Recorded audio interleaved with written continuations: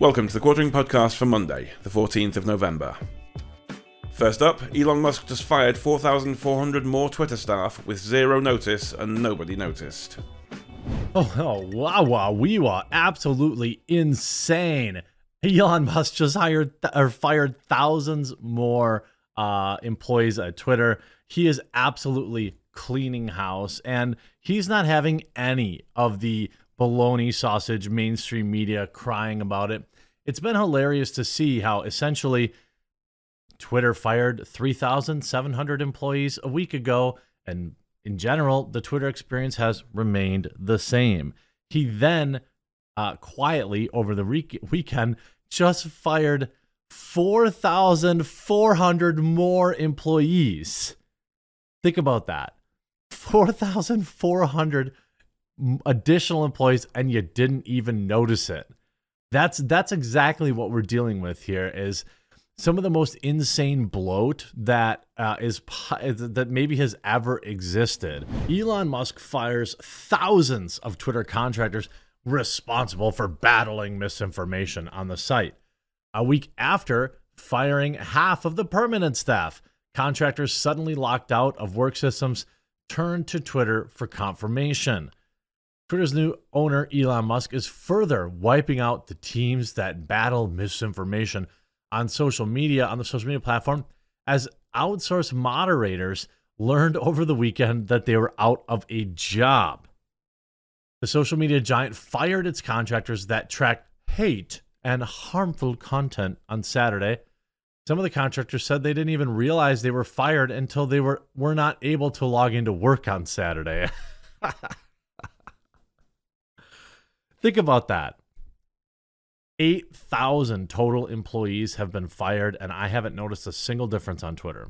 Have you?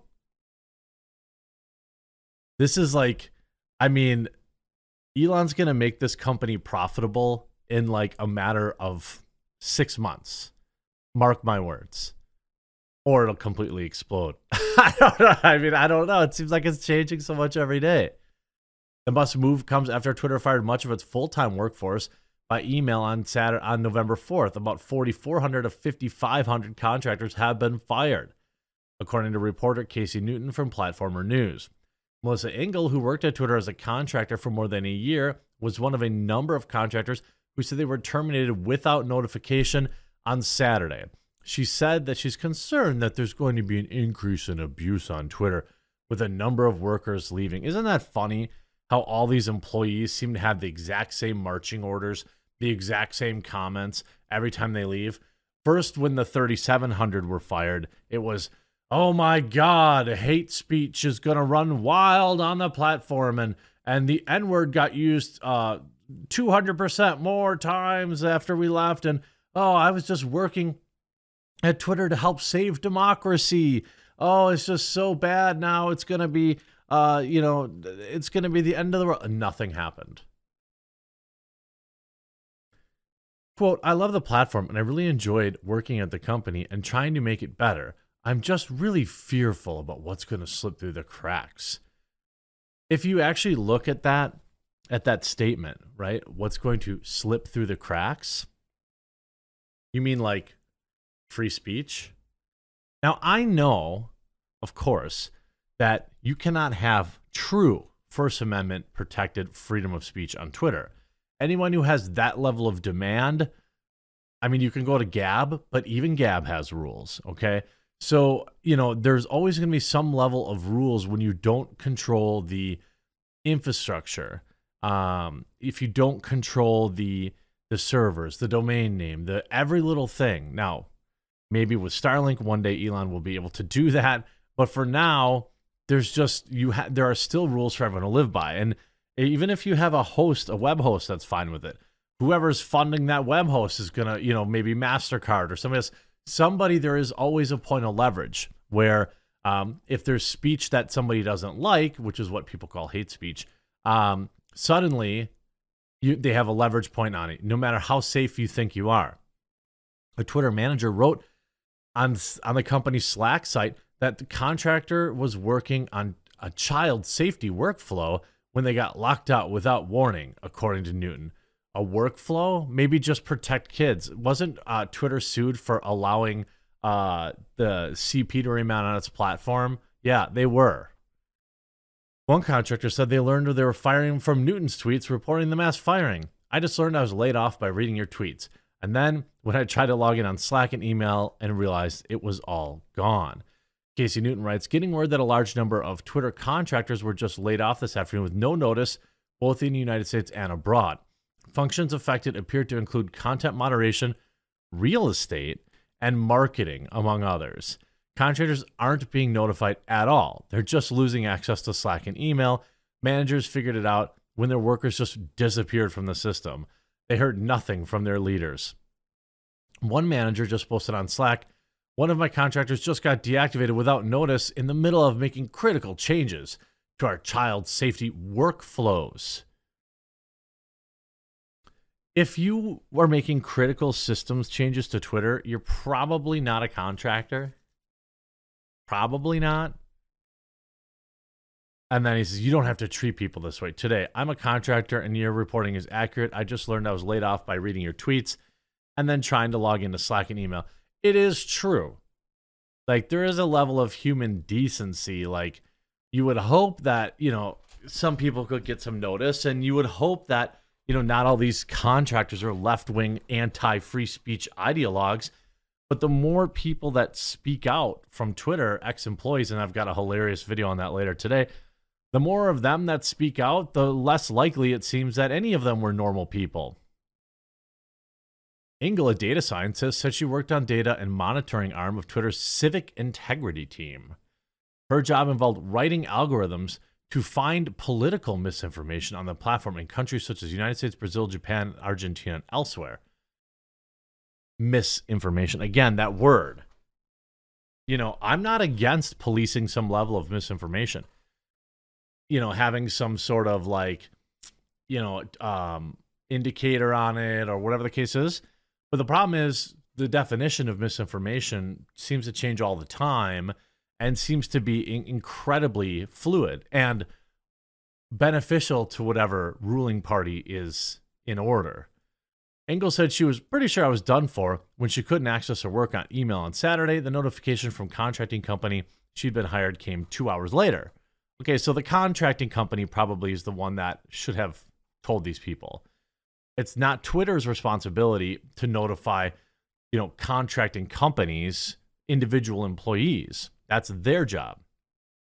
I'll just be putting my resumes out and talking to people. She said, I have 2 children. I'm worried about being able to give them a nice Christmas.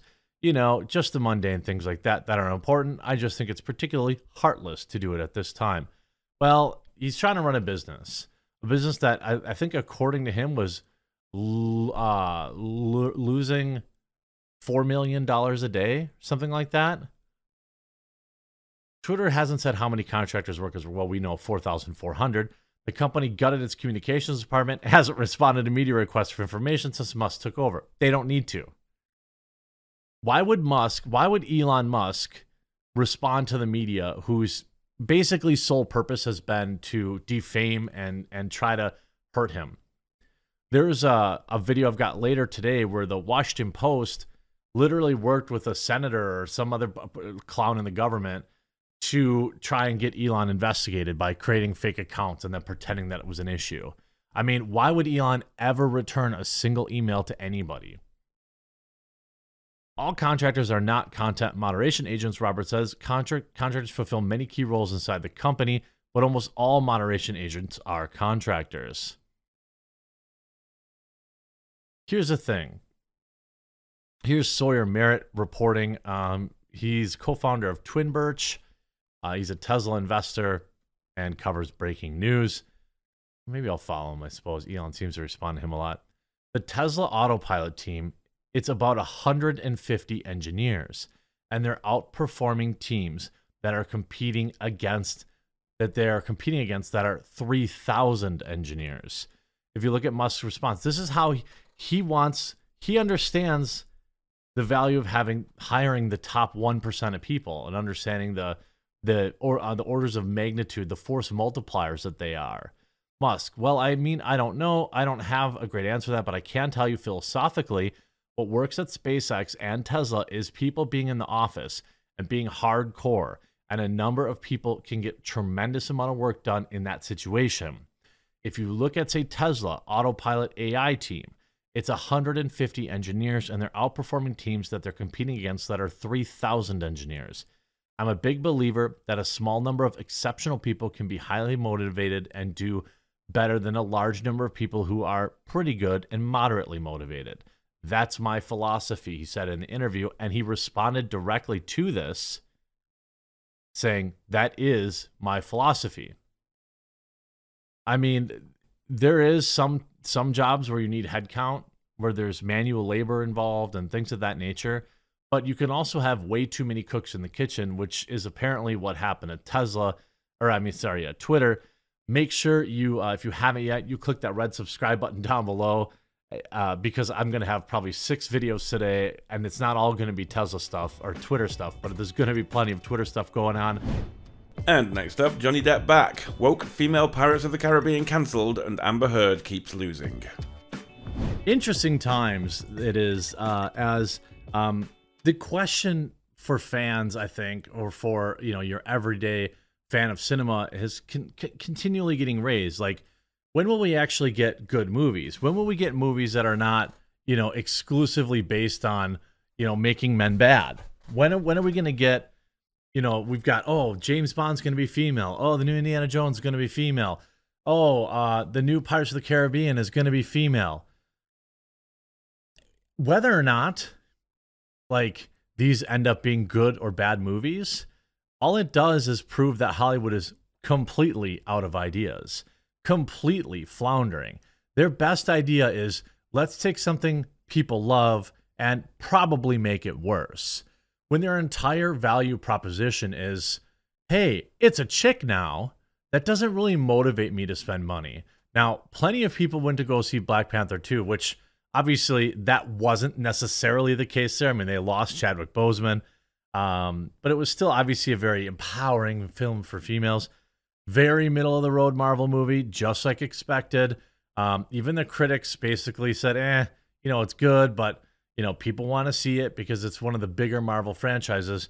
But now we may be seeing an end to that, as Margot Robbie, who, again, I have no issue with, the woke all-female Pirates of the Caribbean has now been canceled. So we also know that he has been vindicated, at least in the eyes of the law. There's been a lot of people who, still are a little, they believe, they use terms like her truth or my truth or whatever the case is. They're not interested in facts. They're just interested in their feelings.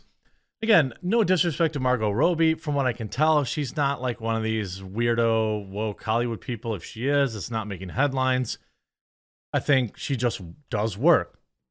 Whoever told her to call Birds of Prey and the Fantabulous Emancipation of One Harley Quinn was an idiot and cost her probably $50 million at the box office. Maybe 30 to 50 million. But anyway, that's neither here nor there. We knew now that Disney was set to decide to go with an all-female Pirates of the Caribbean reboot, which made no sense to me. Now, there's an argument to be made for all of the declining success of the Pirates of the Caribbean movies and how perhaps it needed some sort of reboot. And, Johnny Depp isn't getting any younger and things of that nature. But I think the series still relies exclusively on Johnny Depp. So if Johnny Depp can't carry the Pirates of the Caribbean series as Jack Sparrow, I'm not exactly sure anyone could, especially if you're just replaced with Whammon. And now that the court case has been won, Margot Robbie says her female-led Pirates of the Caribbean movie is dead at Disney. I guess they don't want to do it. Margot Robbie announced in the new Vanity Fair cover story that her female-fronted Pirates of the Caribbean movie is dead at Disney. Variety had reached out to the studio for comment. It was announced on June 20th, that Oscar nominee Robbie will be the star of a new Pirates of the Caribbean movie at Disney, written by her Birds of Prey screenwriter, Christina Hodson. So there you go. On top of that, it was set to be more woke trash like Birds of Prey was. Remember how Birds of Prey did their media tours, and then they said, oh yeah, closet misogynists are really gonna be afraid of this movie, or whatever the case was. Quote, we had an idea and we were developing it for a while, ages ago, to have more of a female-led, but not totally female-led, but just a different kind of story, which we thought would have been really cool. By the way, there have been prominent females in all of the Pirates of the Caribbean movies, at least the ones I've seen. I haven't seen them all. I'm not like a Pirates super fan. I'm not like one of these weirdo YouTubers who turned out to be, who over the trial turned out to be some kind of weirdo stan for Johnny Depp. I mean, I think that I'm sure that he's not perfect, but I believe what was said about him by his ex was wrong and said with malice, and I'm happy he won his lawsuit, and I hope he wins the appeal. But Robbie told Vanity Fair about her intended, quote, Pirates movie with Disney, but I guess they don't want to do it.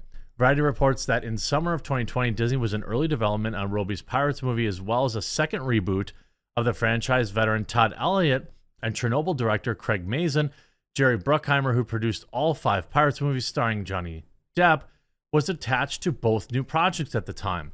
In an interview with the Sunday Times in May, Bruckheimer said that both films remained in development. The mega producer also confirmed that the future of the Pirates franchise does not currently have Johnny involved, despite rumors touting his return. Quote, yes, we're talking to Margot Robbie. We're developing 2 Pirates scripts, one with her and one without. Bruckheimer said, who was asked about the future of the Pirates franchise, will JD be back? Not at this point. The future is not yet decided.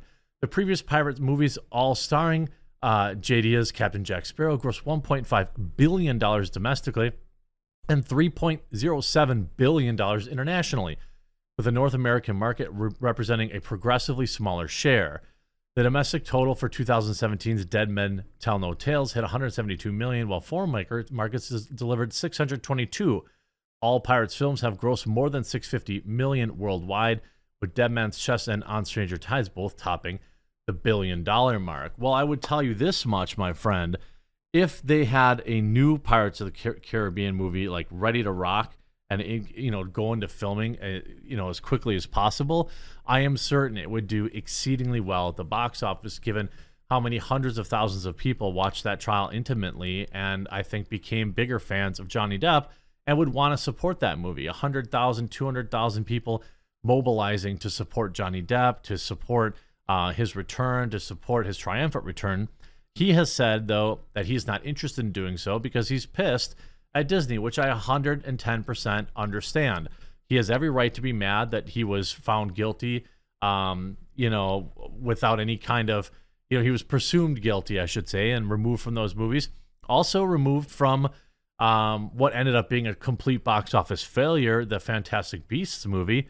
You see, in a Screen Rant, Margot Robbie says her female-led Pirates of the Caribbean reboot with Birds of Prey writer Christina Hodson has been canceled by Disney. I mean, I think ultimately this opens the door to Johnny's return. TMZ reports Disney yanks Pirates movie Olive Branch for Johnny? ? Margot Robbie won't be sailing off in the Pirates of the Caribbean movie after all, which could be a good sign for JD.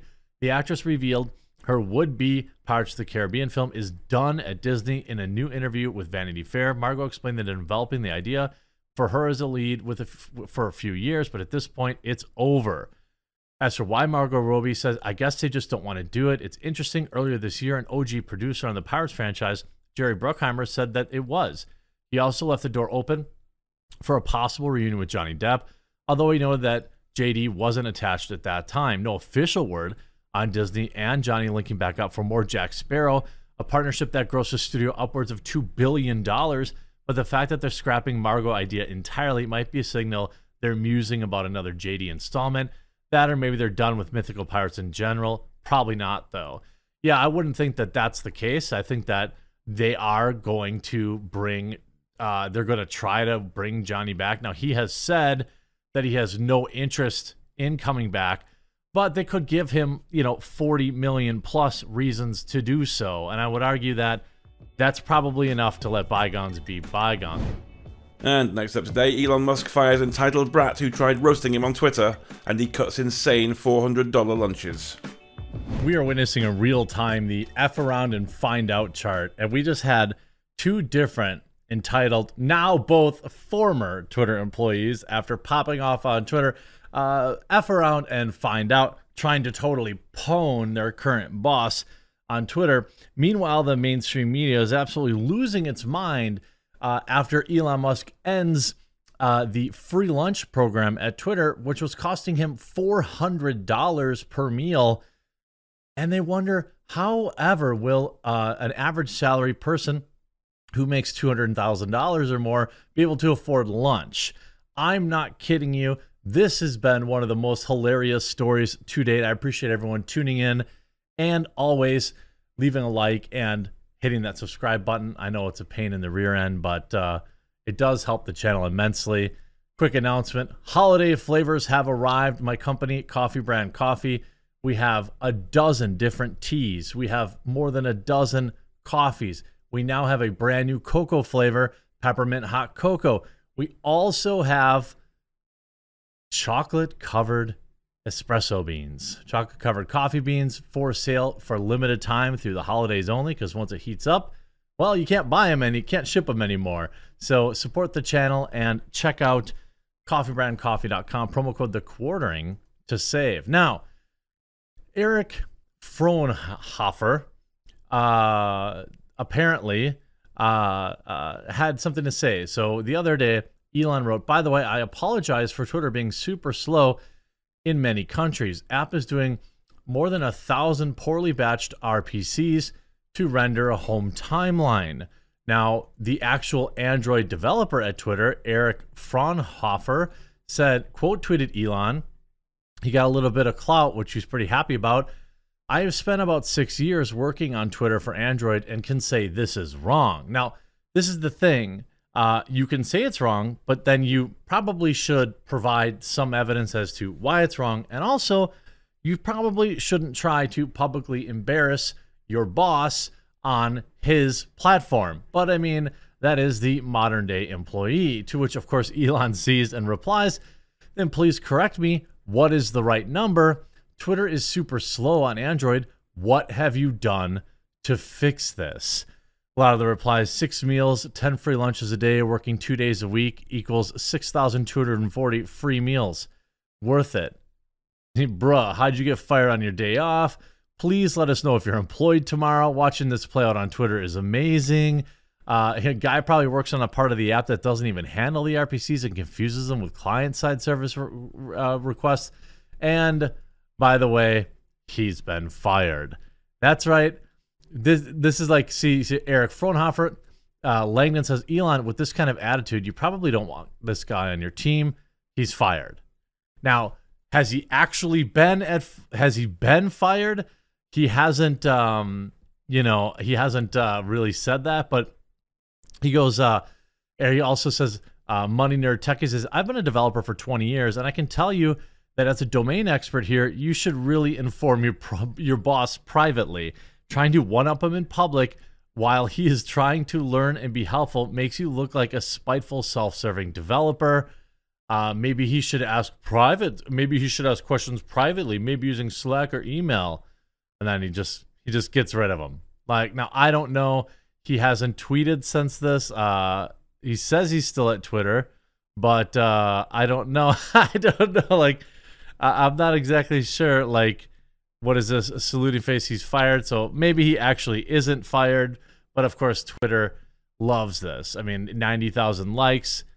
I don't know if he's just being sarcastic, but it would be funny if he couldn't, or if he was actually fired for it.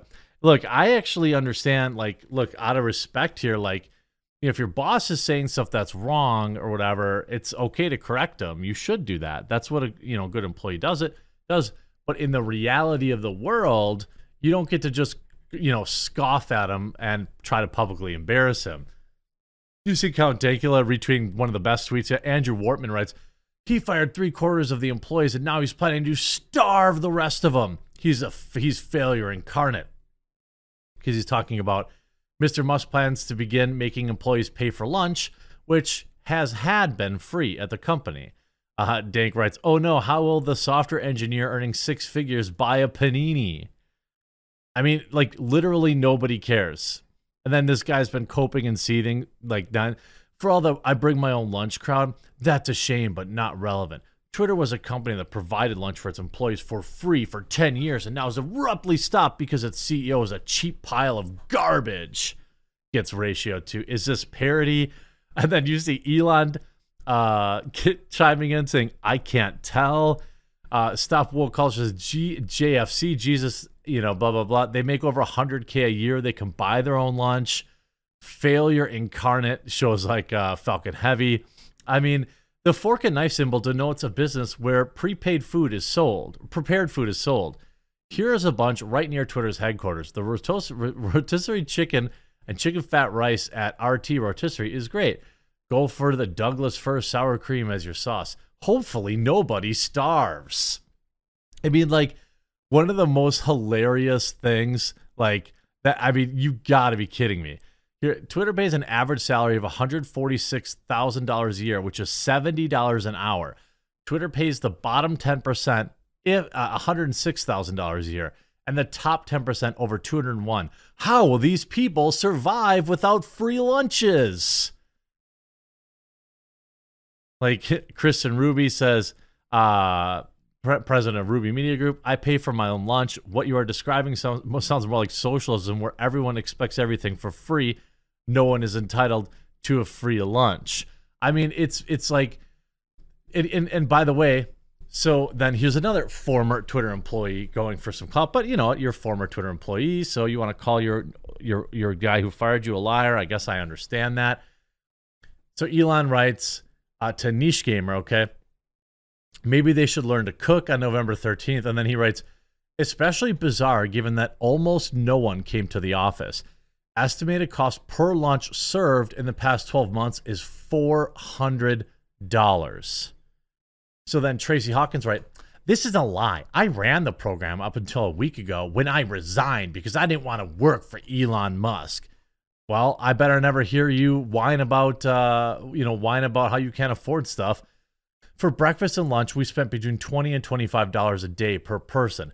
This enabled employees to work through lunches and meetings. Attendance was anything from 20 to 50% in offices. First of all, this is clearly somebody who doesn't understand overhead.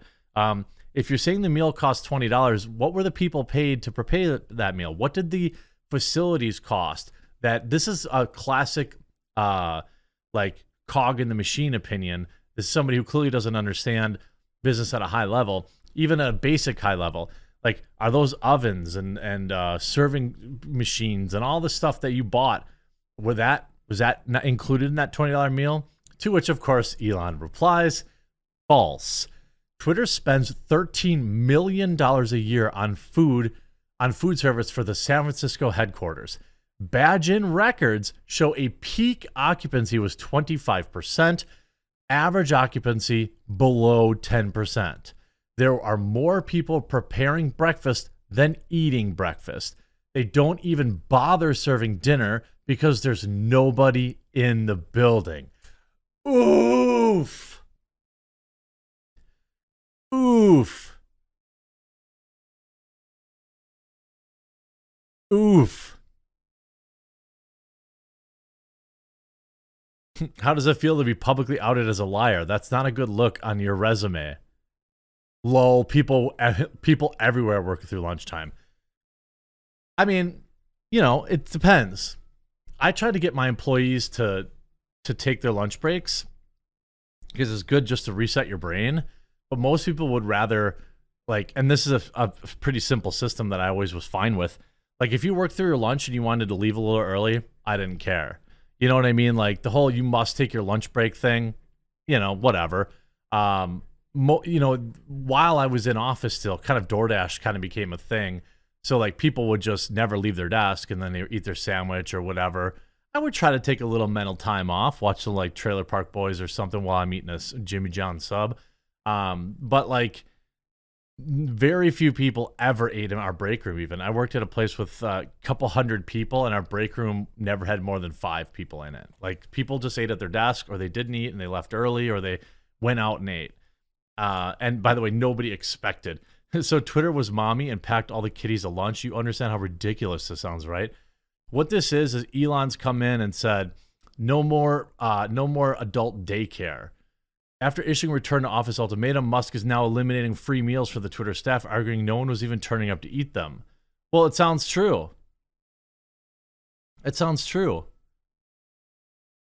I mean, he has to cut costs. And if you're talking about blowing $12 million a year on food that people aren't eating, not to mention all the staff that are paid to create that food and prepare that food for free.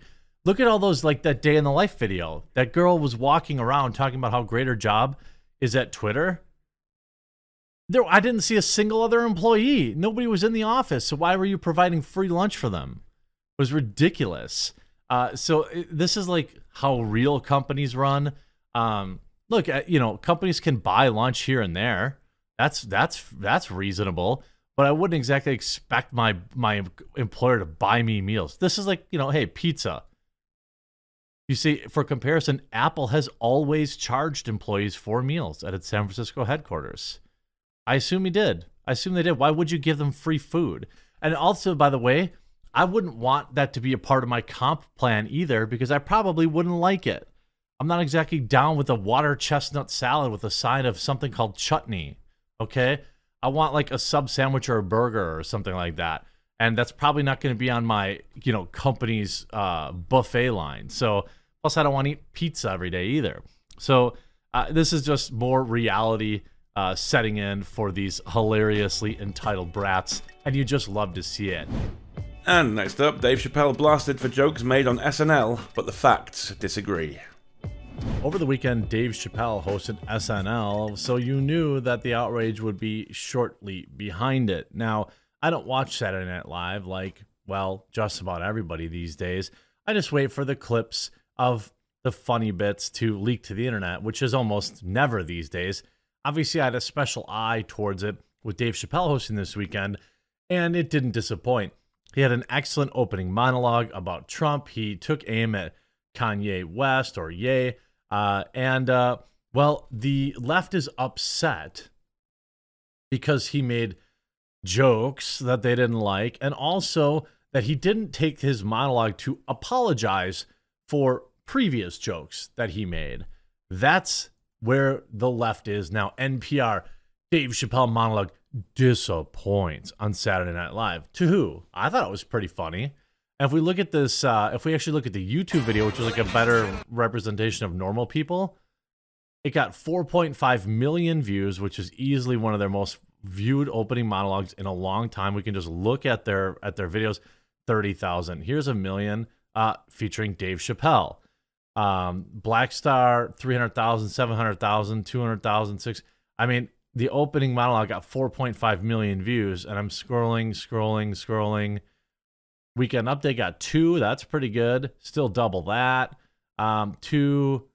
So I don't see. Here's 1 million with Jack Harlow's monologue. I don't really know who that is. White rapper, I think.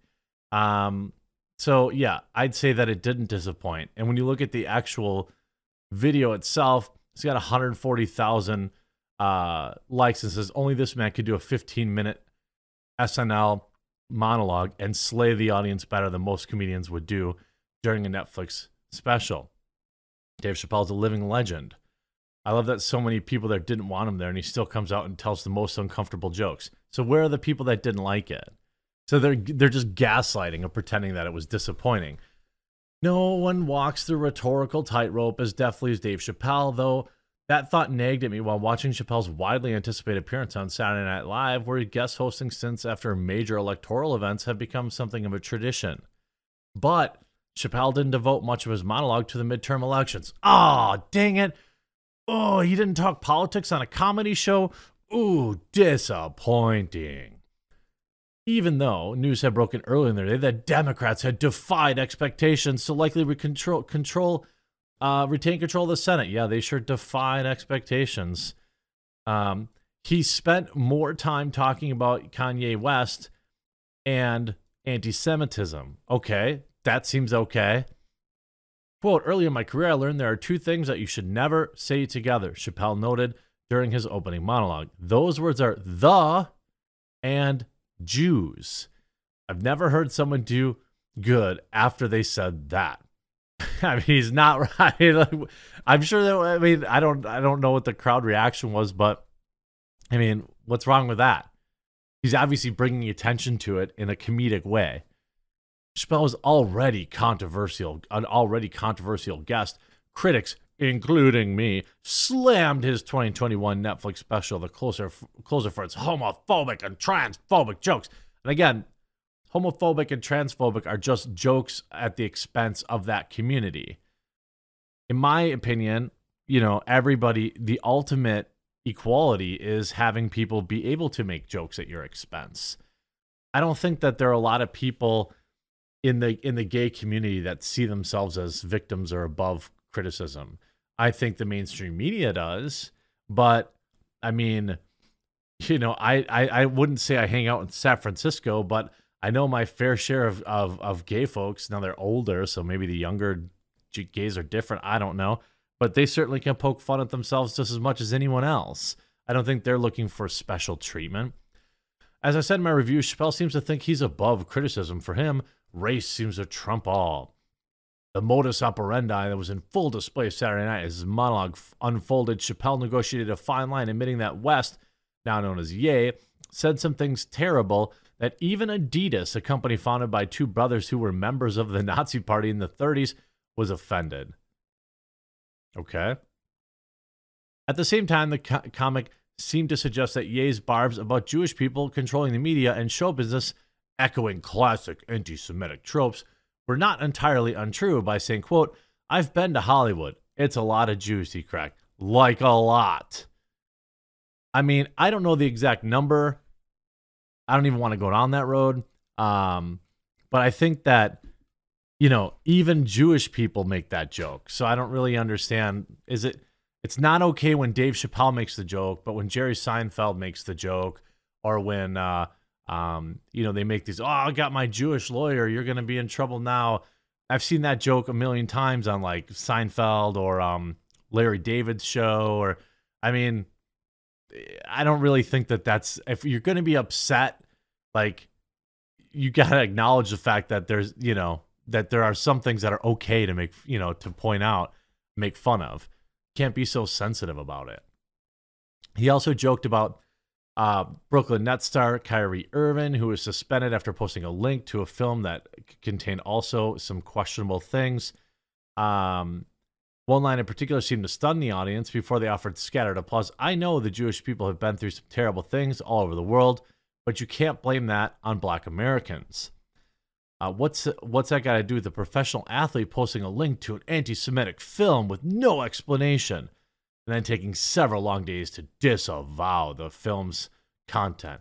I do not know.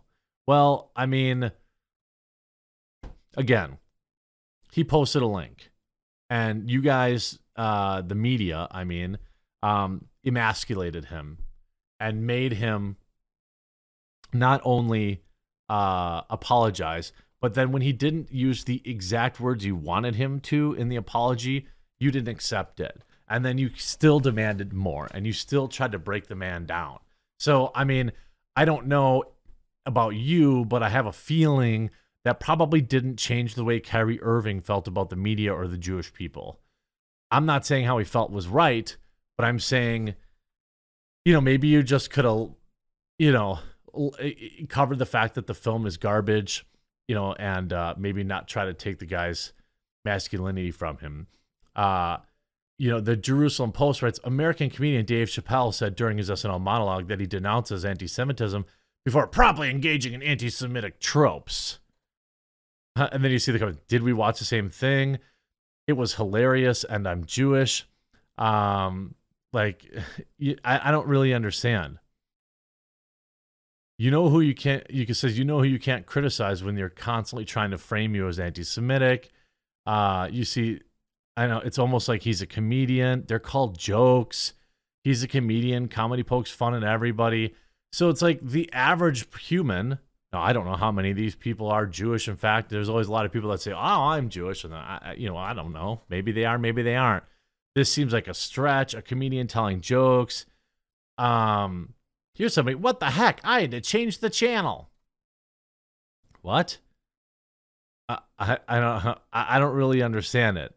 On a network controlled by, your demographic, someone says he used the N-word, that wasn't an issue. You've disseminated anti-black racism for centuries, and that's okay. I mean, I don't know. I just don't think this kind of stuff, like, there is actual hateful, like, stuff that should be called out, but I don't think calling out jokes is very productive. And all this really does is create more negative thoughts, more negative opinions. Dave Chappelle speaks about controversy in SNL monologue, but not his own. CNN, Dave Chappelle's SNL monologue sparks backlash. Did it? It seemed pretty universally liked. And I read a couple other pieces, I think this Variety piece, where like they're butthurt that he didn't address his own quote-unquote controversy. Well, he didn't have anything to address in his mind. Isn't that kind of the thing? Dave Chappelle doesn't address anti-trans jokes, mocks Kanye's anti-Semitic remarks, and lengthy SNL monologue. If you want serious, you want like people, admonishing, turn on CNN or MSNBC or read any mainstream media. Maybe that's why small content creators like me in my bedroom upstairs, see, I've graduated from my basement, are pulling 30, 40 million views a month. I mean, it's possible that those two things are related. Now, I'm not saying that going out and saying heinous things and all this stuff is okay.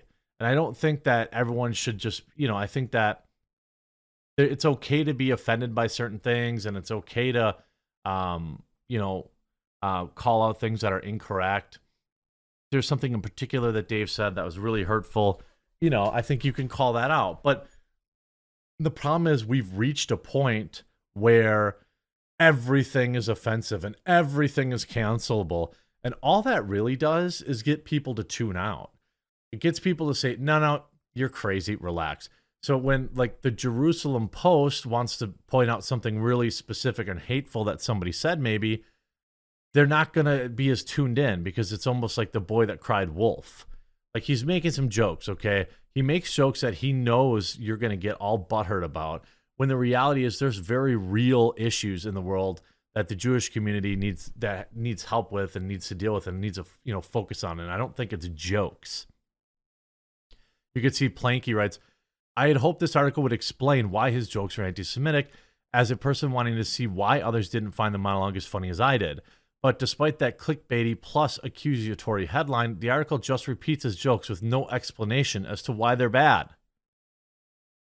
Ratings were tremendous. People wouldn't agree. So, I mean, I don't know. This is just not great. And next up today, Elon Musk dunks on US Senator and reveals massive corruption with Democrats and FTX crypto possible. Things are getting kind of spooky, to be honest with you. I think I want to be careful about, yes, Elon is smart, but even smart people make mistakes. And you saw this a lot with like Trump, for example. Every good thing he did was because he was smart, and every bad thing he did, for whatever reason, was him playing fifth dimensional chess. And the truth is, it was somewhere in the middle, right? People make mistakes. But I don't know. I want to be careful about saying Elon knew and that's why he bought it. But it's possible. What I'm trying to say is, like, now that Elon has bought Twitter, you are seeing the full weight of the establishment coming down on him.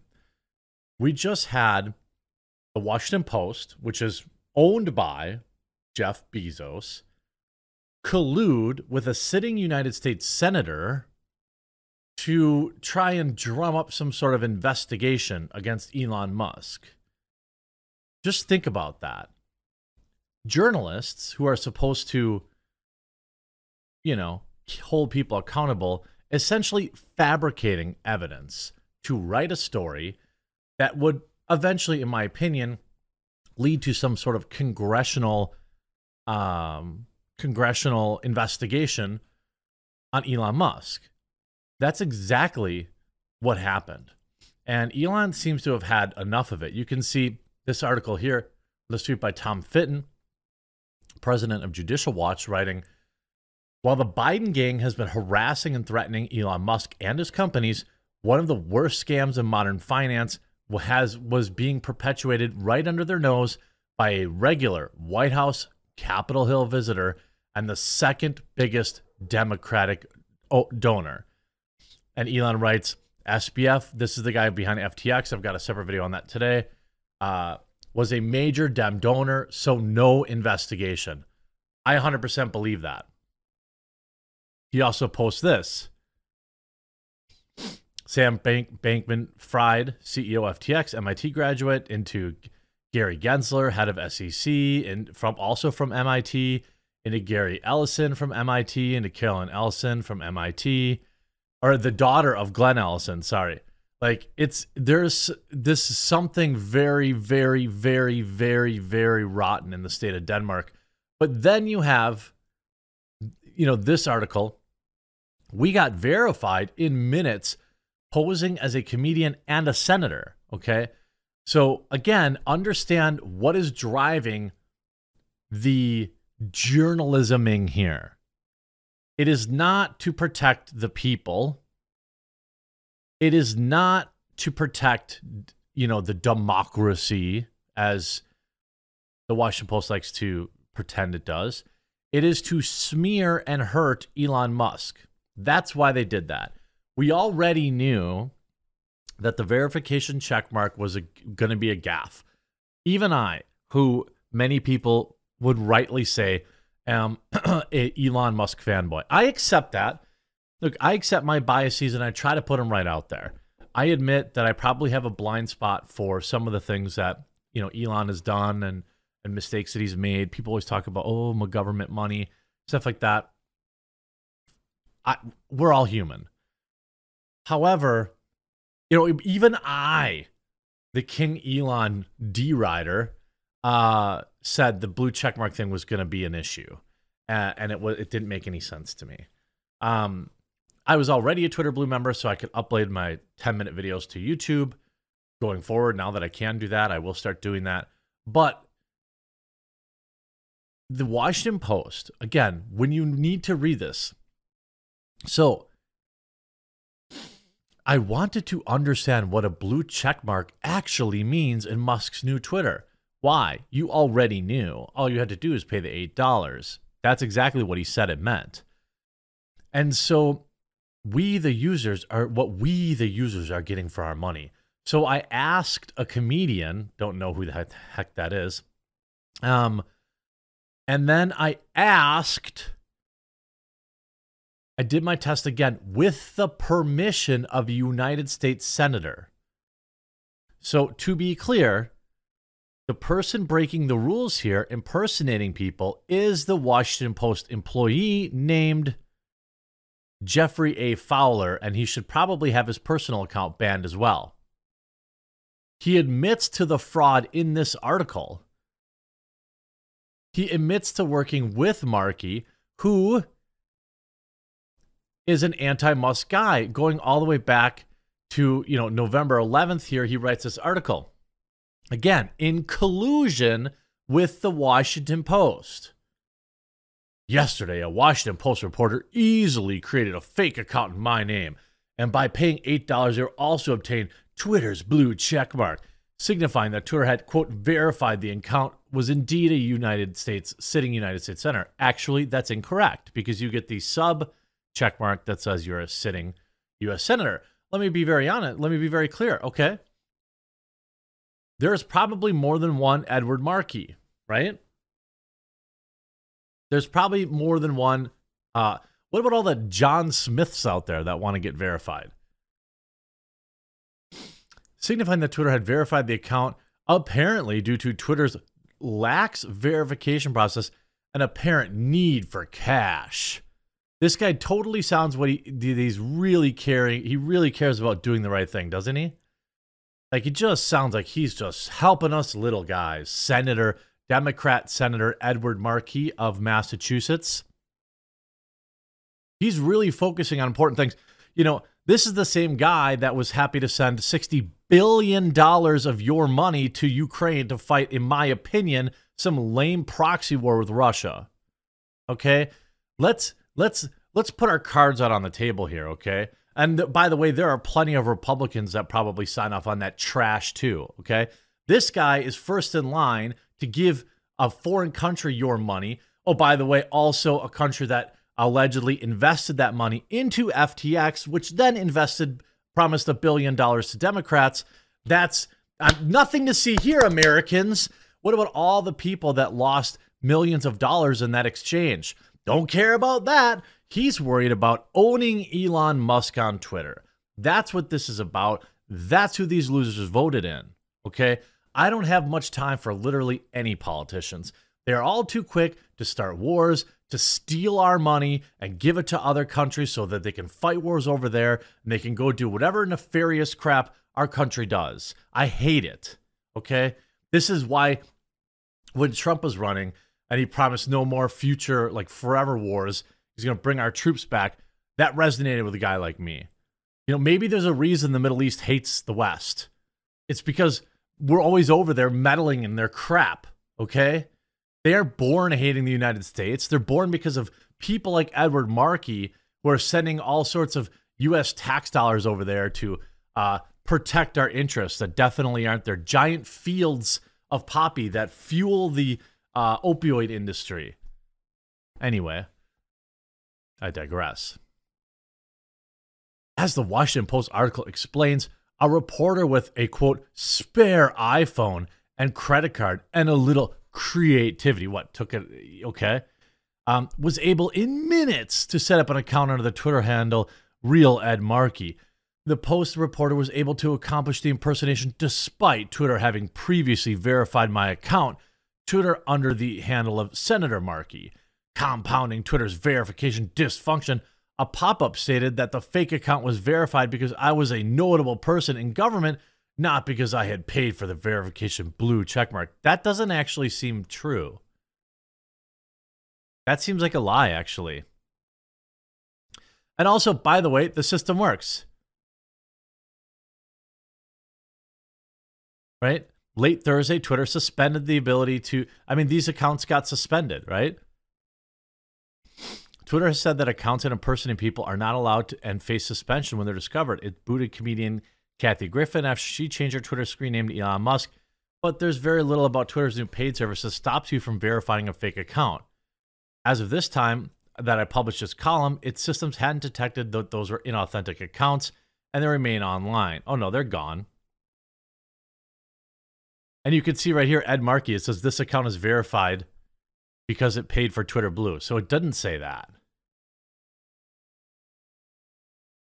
So the original account, so this person really thought they were doing something, right? So then Elon says, you see this, you might want to clarify that the Washington Post reporter did this with your knowledge and your permission, because I was pretty shocked after reading your letter that the Washington Post would do this to you. And then you see here Elon replies, writing, perhaps it's because your real account sounds like a parody. 223,000 likes. Also, why does your peepee have a mask? Profile photo. I think it's safe to take off your mask in the profile pic. Also, Elon, why did you say something so controversial yet so brave? You see, and you know, who was the Washington Post reporter who committed the identity fraud on Twitter? Cernovich writing, in terms of service violation, instant ban. It's like, what is this? Like, I don't even understand. And there's a typo in this letter.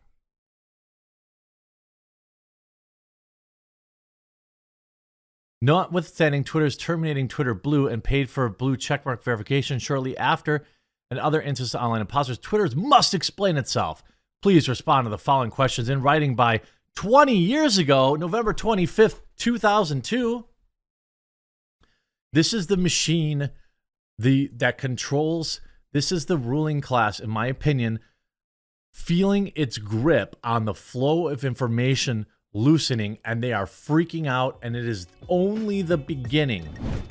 And last up today, woke FTX crypto bro who stole $16 billion and gave $50 million to Democrats is on the run. Elon Musk roasts. Perhaps the biggest story of the modern era has been the FTX exchange its various tentacles reaching deep into the Democrat Party, the WEF, and much more, receiving what appears to be almost zero investigation, as its CEO currently sits in the Bahamas playing League of Legends after having $16 billion erased in value, while somebody allegedly hacked their system and stole hundreds of millions of dollars. I'm sure that totally wasn't him. I suppose I don't know that for sure, but it's awfully suspicious. This story continues to baffle me as our government leaders are more concerned with what Elon Musk is doing with Twitter than where these hundreds of millions of dollars went. And maybe it has to do with the hundreds of millions that were donated to the Democrats by FTX CEO. Maybe. I don't know. I'm just a pleb. By the way, thanks everyone. I asked for some crypto experts to email me and take me to crypto school a little bit about this, and I got a handful of emails that were really well thought out, and I printed them out and I read them on Sunday, and I really appreciate that. I'm weird. I don't like reading emails on the screen. I like to actually make sure I'm, taking a tree down while I'm reading my emails. To be fair, I print on both sides of my paper. $515 million is stolen from collapsed crypto exchange FTX in the matter of hours. But is it hackers or an inside job? New CEO locks down remaining funds in secure storage as FBI called in, and amateur sleuths try to track down the thieves. You see, FTX founder Sam Bankman-Fried is in the Bahamas currently, and he went there in his private jet. I thought he was all about the environment. As customers' billions go missing in company collapse. The Democratic darling, whose FTX cryptocurrency exchange collapses amid reports of up to $2 billion in customer funds missing, was spotted Sunday in the Bahamas. FTX underwent a $16 billion implosion amid reports that co-founder Sam Bankman-Fried had been funneling money to a sister trading company run by his girlfriend. Bankman-Fried, who is 30, who has donated a reported $50 million to Democrats since 2020. $50 million in 2 years. Told Reuters that he was in the Caribbean, where FTX is headquartered, while a source said the disgraced CEO and his father were spotted hunkering down with cops and federal regulators on Saturday. At least $1 billion and up to $2 billion in client funds have gone missing. FTX, which has filed for bankruptcy, suddenly collapsed, according to a report. Crypto experts on Saturday warned FTX account holders who have their linked FTX accounts to their bank accounts to change their bank account passwords immediately because the accounts may be vulnerable to hacking. Bankman-Fried, also known as SBF, secretly funneled $10 billion of customer funds into his trading company, Alameda Research. It was revealed Friday Alameda Research is run by Bankman-Fried's girlfriend. Two senior FTX officials claimed they saw evidence that money was missing in copies of financial records from Bankman-Fried's shared a company with executive last week.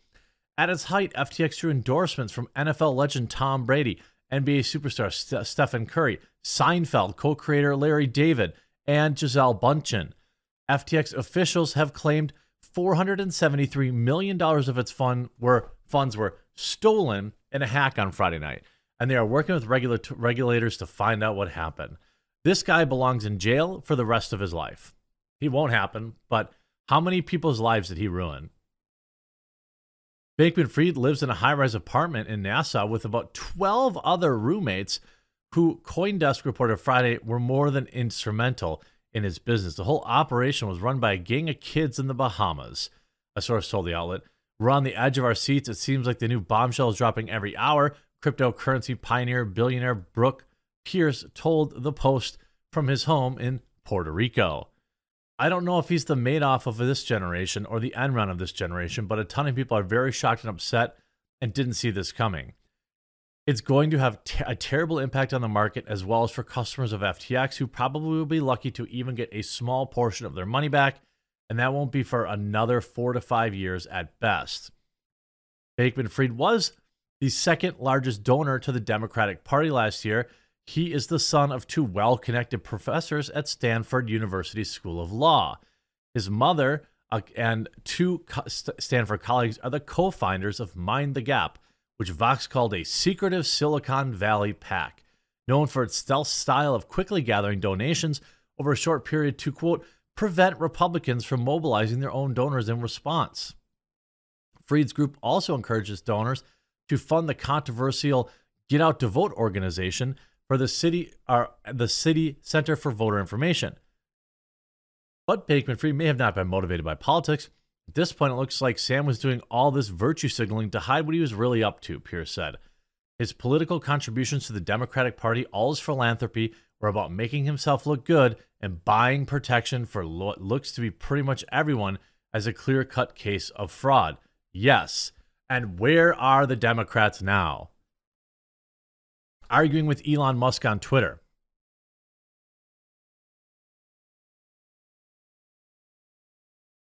Everything that, quote, everything that everyone finds surprising about the situation is not surprising at all, and it dates back to the 2008 financial crisis, he told the Post Sunday. This is another case of self-interested actors using the appearance of virtue to deflect from the things they'd rather not be questioned about. It's about masquerading as this great moral person, being a large donor to the so-called good guys, and calling for greater regulation in the industry at the same time. It's like tampering with a smoke detector on the airplane lavatory so you can still smoke. Yeah, the FTX fiasco comes less than 2 weeks after the mysterious passing of pioneering crypto developer Nikolai Mushigan, I probably mispronounced that, who apparently drowned in the surf in San Juan, Puerto Rico. Interesting. And if you look, Elon putting this out, he says, was FTX being used to launder money for the Democratic Party? ? That agency, the WEF, sponsored FTX on their website, which has now been removed. Elon Musk replying, a question worth asking. Yeah, it sure does seem like it, doesn't it? Why did the WEF remove this?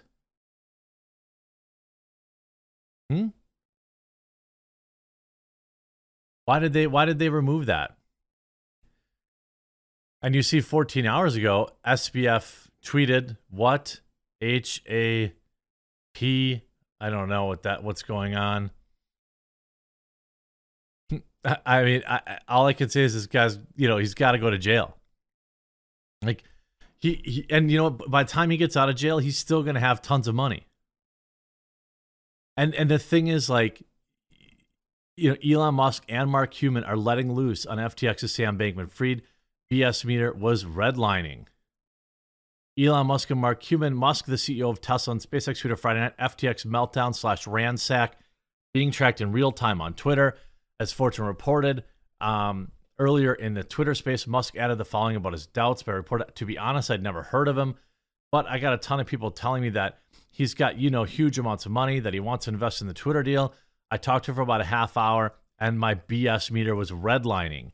It was like, this dude is BS. That was my impression.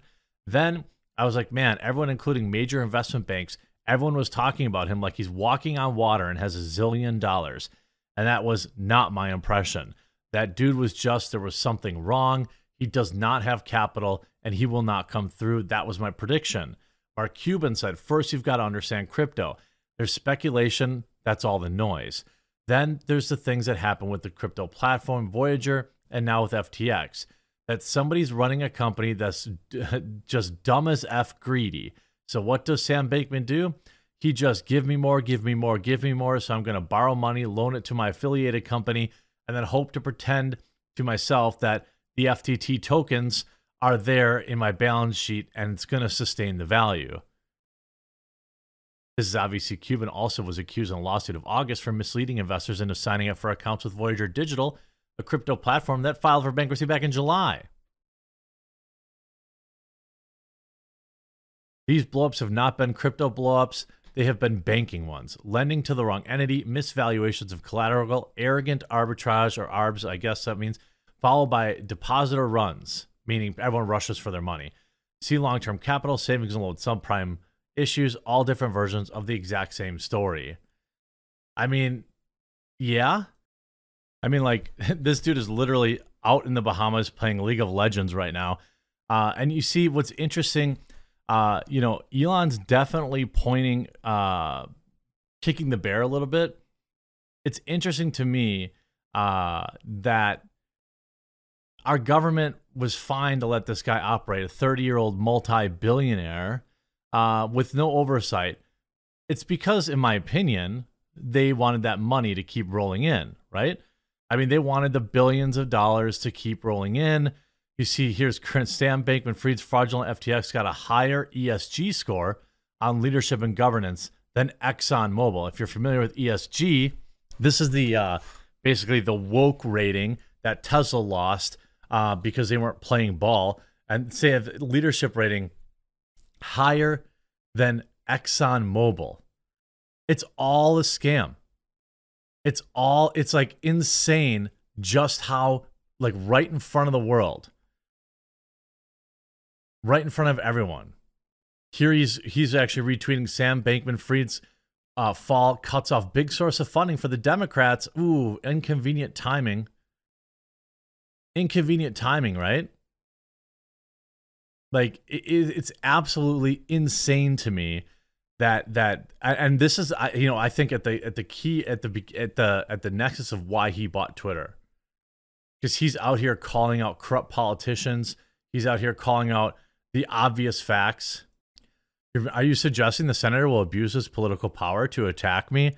He's got people on all fronts that, like, you know, are coming after him, and I think it's awfully telling.